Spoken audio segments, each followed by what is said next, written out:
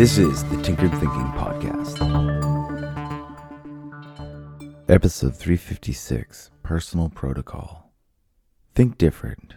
Be the black sheep. Venture into the unknown. Take a chance. Just do it. These commonplace aphorisms, among countless others, are each a call to go against the grain of society at large.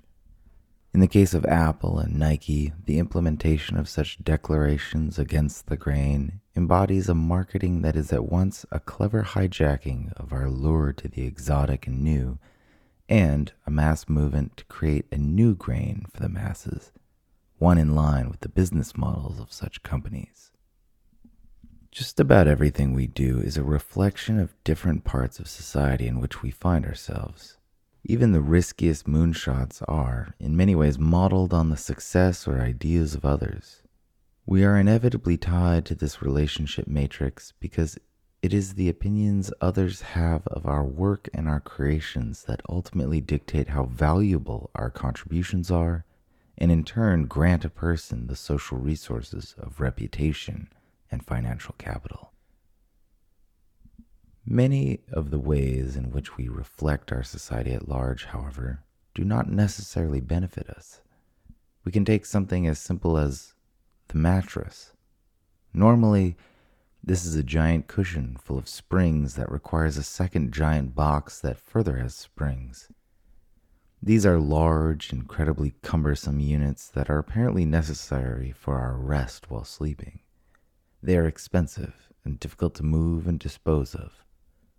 The mattress box spring combo might be described as an integral part of the protocol for sleeping in a country like the United States or Canada. It's easy to imagine that an overwhelming percentage of the people who abide by this protocol have never thought much about it.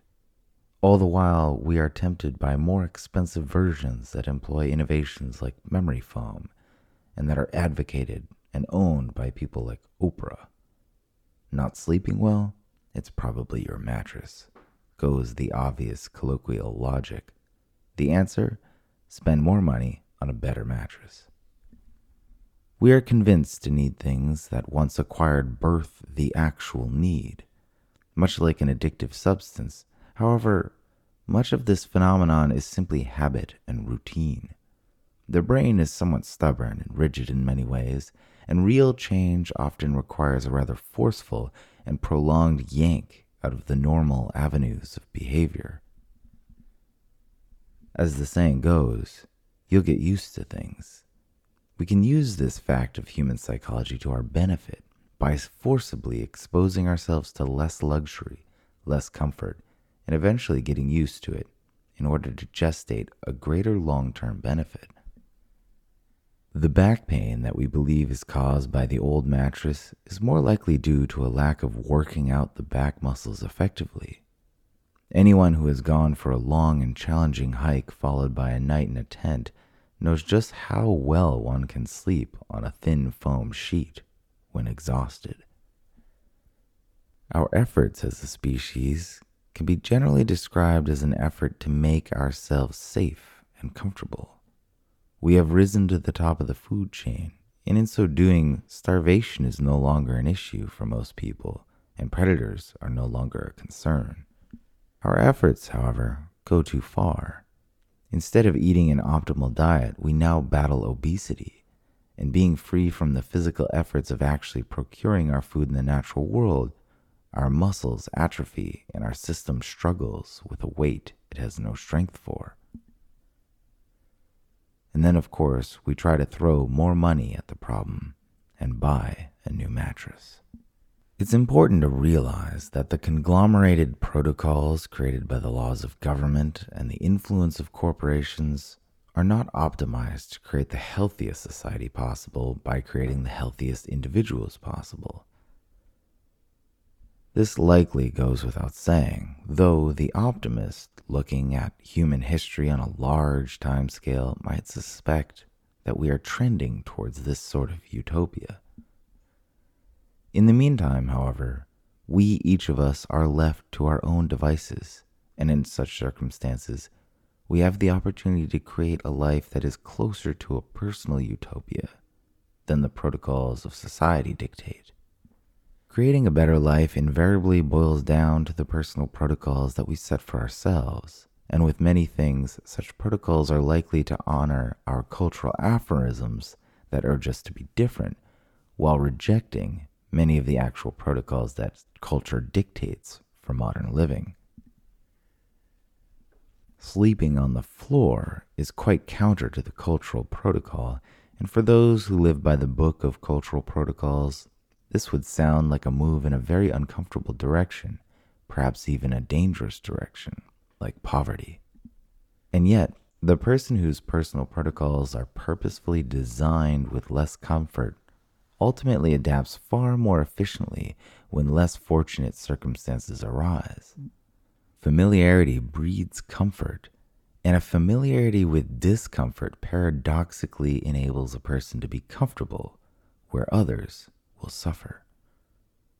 The same is true for physical exercise, and again, the same is true for the diets that we design and implement for nutrition and pleasure.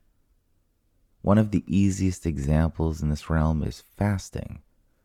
The person who has researched and found interest in the effects of fasting finds an additional benefit when actually experimenting with the practice. Successfully fasting for even a day or two equips a person with the knowledge that it's possible. And then later, when a circumstance arises where such a person would normally declare, "I am starving," the memory of fasting eases this desperation with a new thought, that of, "Been here, done it before, not really an issue." This simple example can replicate in many ways in the different arenas that make up our daily experience. The person who meditates daily has little issue waiting in a long line or enduring a delayed flight or any unplanned space of time. These personal protocols, whether it be a practice of meditation, exercise, reading, writing, diet, or fasting, they shape our moment-to-moment experience of reality. With each protocol, reality converts into a slightly different version. And if we tinker with these protocols, fine-tuning them, adding new ones, and doing away with others, we can mold our experience and our response to reality in order to create something that leans towards a utopia of the mind. This episode references episode 299, The Obvious Choice, episode 311, Fake Fortune, and episode 325, Failures of Cooperation. If you enjoyed this episode, check out any of those next. This is the Tinkered Thinking Podcast. Thank you so much for listening. If you find the Tinkered Thinking Podcast valuable, there are many ways you can support it. You can review it on iTunes. You can share it on social media with your friends. You can blog about it or discuss it on your own podcast. Or you can support it directly. And you can do this on the support page at tinkeredthinking.com. Both one-time support and monthly subscription support options are available. Thank you for your support of the show. It's listeners like you that make all of this possible. Any feedback or questions are always welcome, so feel free to reach out.